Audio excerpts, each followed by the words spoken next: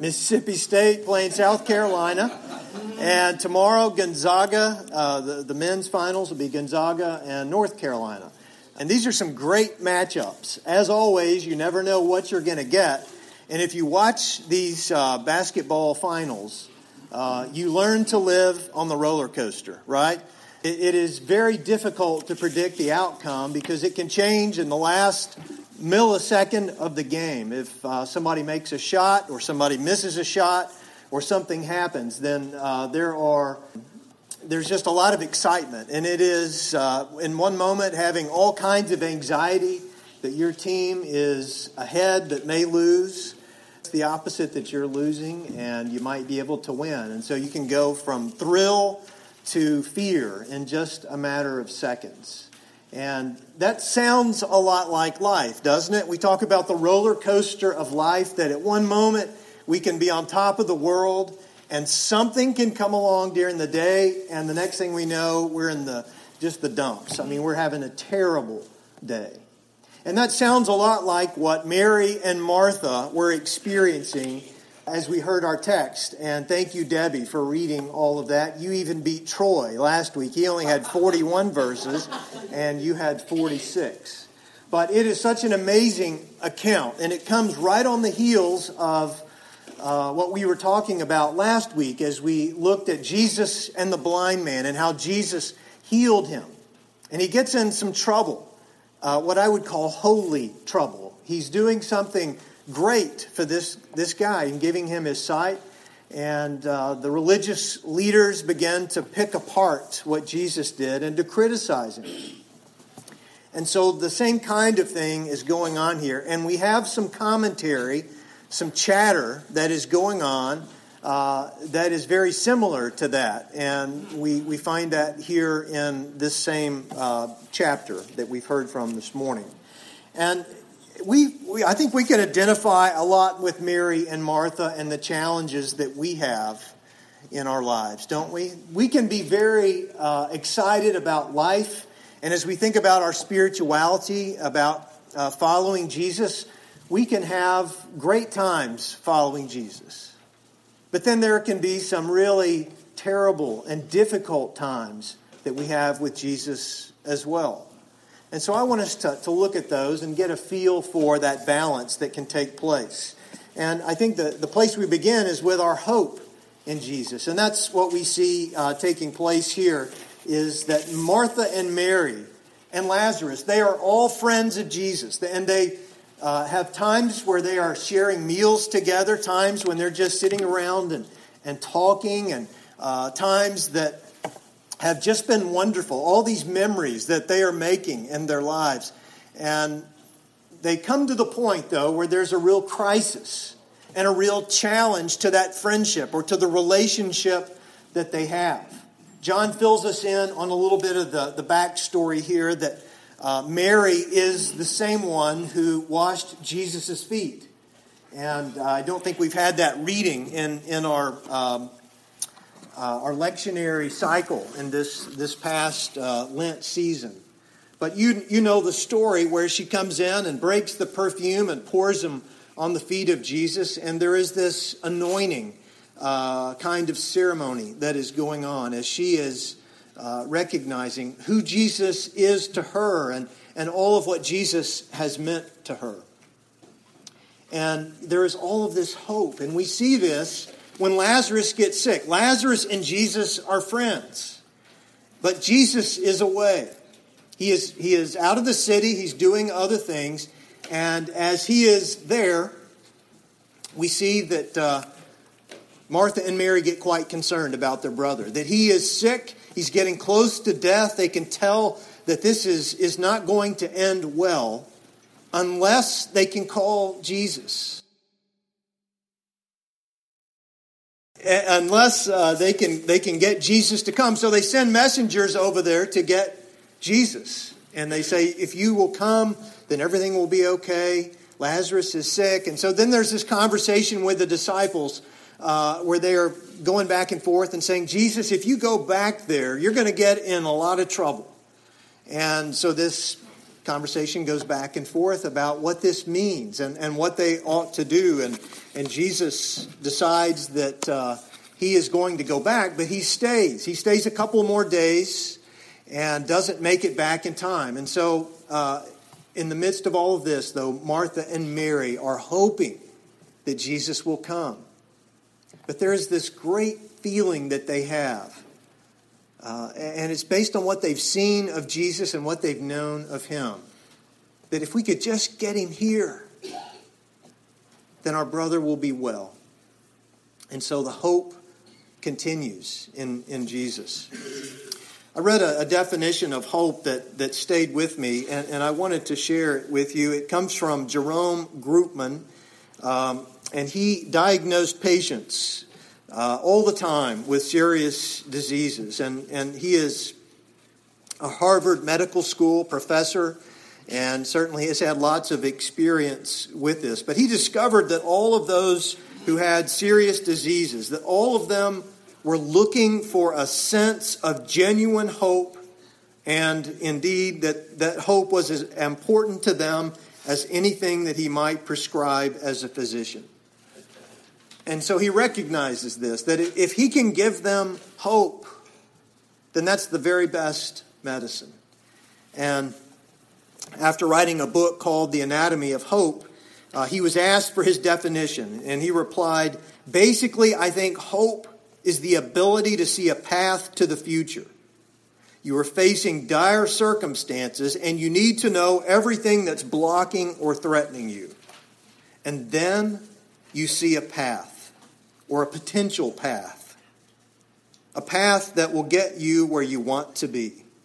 And once you see that, there's a tremendous emotional uplift that occurs. And the doctor confessed, I think hope has been, is, and always will be the heart of medicine and healing. We could not live without hope.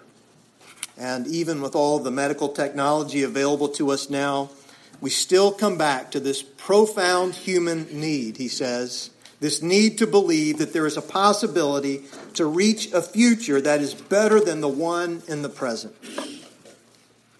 Hope and healing, they go hand in hand.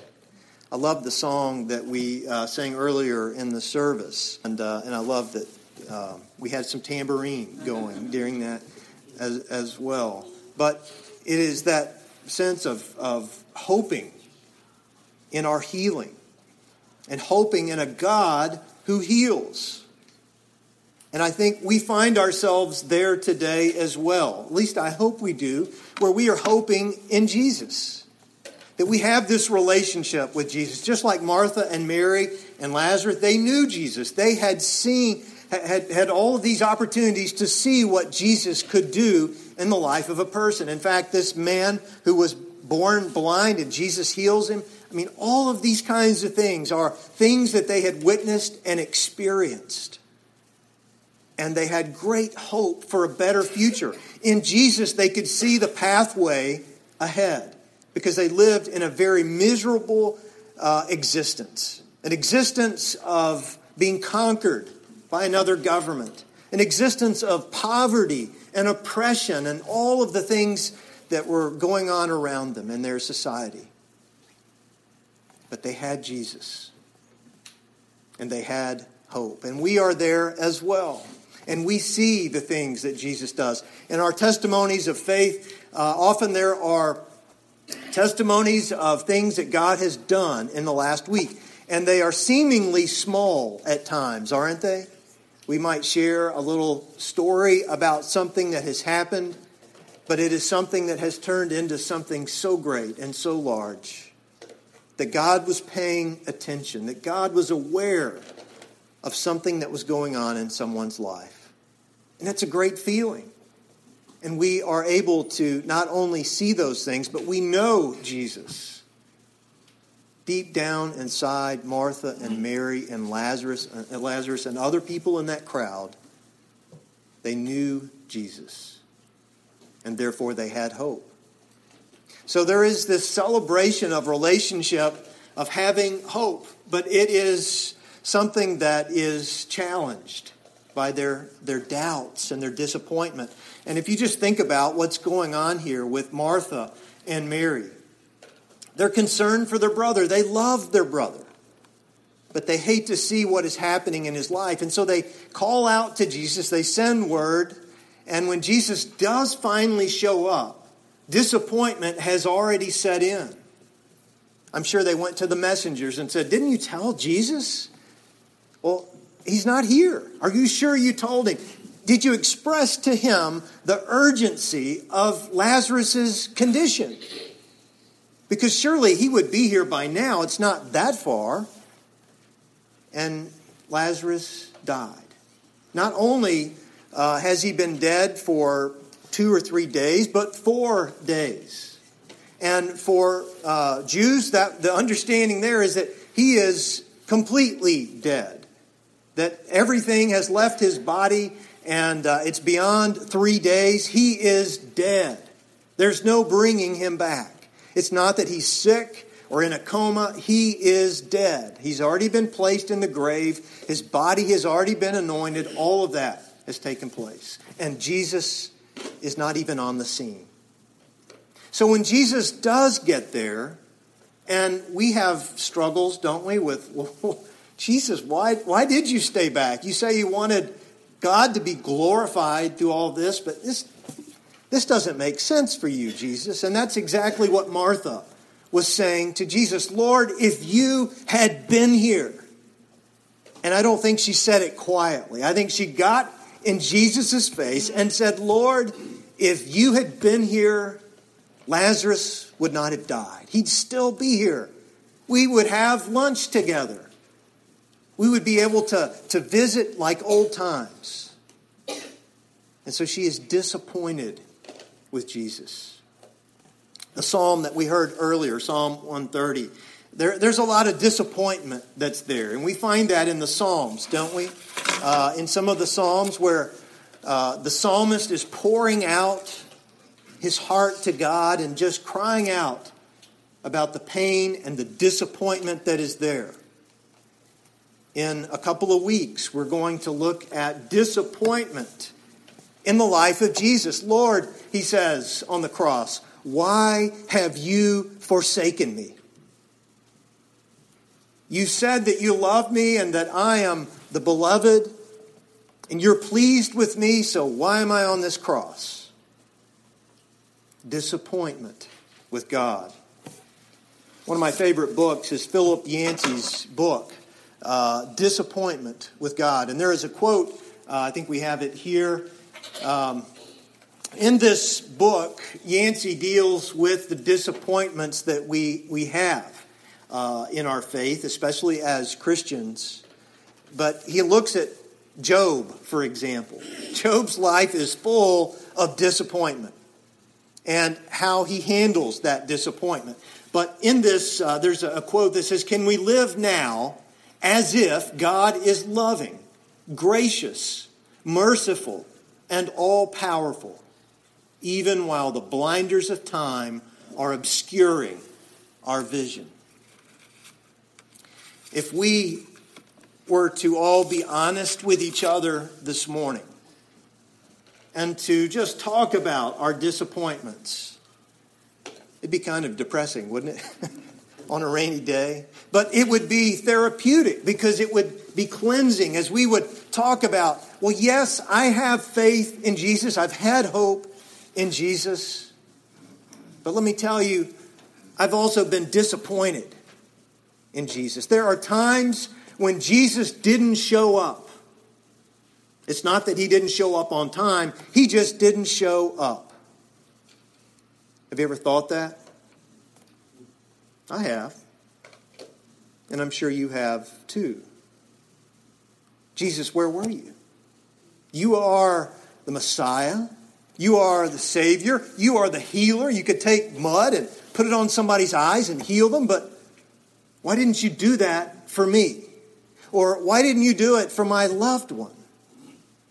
Jesus, if you had been here, this wouldn't have happened. You could have changed this situation. And we feel that way many times. Or, Jesus, you didn't do it the way I wanted you to do it. You didn't answer my prayer in the way that I wanted you to answer it. This relationship didn't work out, and you could have made that better. This job that I wanted just never materialized. But I prayed and I prayed and I prayed. Or this disease. And I reflect sometimes about the conversation that, or the comment Bill Allen and I often hear on Tuesdays in chapel. There is a man who has such a sweet heart. And he talks about being hit in the head and being sick. That he is not well. He has schizophrenia. And he talks about wanting to get better. And he prays, and God doesn't heal him. And he asks us in the chapel time, why? Why doesn't God just heal me? I don't understand it. And he goes from disappointment to hope, because he'll turn around in the next chapel service and he will sing so beautifully the tune that's in his heart. We don't often understand, and we get disappointed. But isn't it good to know that God can handle our disappointment? It is not unbiblical. It is not sinful. It's not wrong at all for you to get disappointed with Jesus. Jesus certainly handled that with Martha. And I'm sure Mary was disappointed. I'm sure people in the town were disappointed. And Lazarus, I'm sure, had some disappointments in his final moments. Jesus, you didn't make it. But then we get to the breakthrough. Aren't you glad there's always a breakthrough? There is this breakthrough of realization that they all have about Jesus. So Jesus raises Lazarus from the dead. I love this text because this is the place where Jesus really gets in trouble with the Pharisees. And they comment, well, this guy healed this blind man and he couldn't even get here for his friend. And by the way, Jesus is weeping. Did you catch that? He is sorrowful. There are several comments about that here, that Jesus is troubled. He is weeping. He's entering into their grief. He's entering into their suffering. And he goes to the grave where Lazarus is. He says, move the stone. But Jesus, it's going to smell. He's been in there 4 days. Jesus says, remove it. Remove the stone. And he calls for Lazarus. He says, Lazarus, come out. And don't you know, everybody was just shocked as they waited. Like, I don't know if he's going to be able to do this one. He's done some pretty incredible things. I mean, that whole water to wine thing. And we've tried to get him to do that over and over again. And then the taking all those demons out of people, that was really cool. We don't know how he did it, but he did it. And then that blind guy, we knew him from our childhood. He's always been blind, but now he can see. But death? Does he really have power over death? And then they see a movement coming right there at the tomb.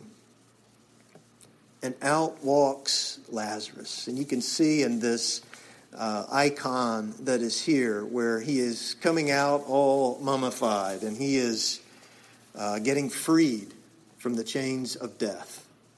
And they are stunned by what they see. Fred Craddock tells a story about a young pastor. And so you know it's going to be good, right? A young pastor who always does things right. But a young pastor who goes to pray with an older woman. She's near death, and she's in the hospital lying on the pillow. She is gasping for breath.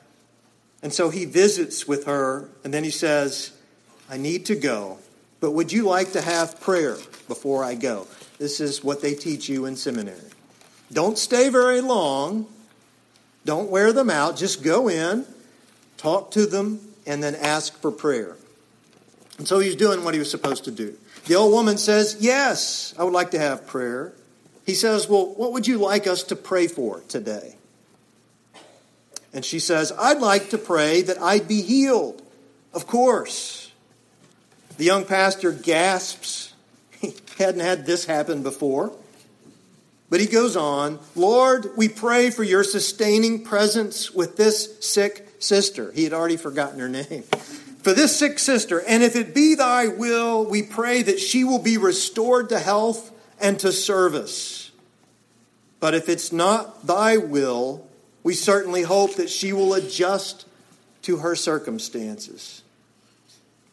Suddenly, the old woman opens her eyes, and she sits up in bed. She throws her feet over the side of the bed, and then she stands up. She says, I think I'm healed. And she strides on out the door. The last the pastor sees, she's striding down the hall toward the nurse's station saying, look at me. The pastor goes down the steps. He goes out to the parking lot. And before he opens the door of his car, he looks up at heaven and says, don't you ever do that to me again. How dare you answer my prayer, God? He was stunned. She was stunned. The nurses, I'm sure, were stunned. It was a total breakthrough moment.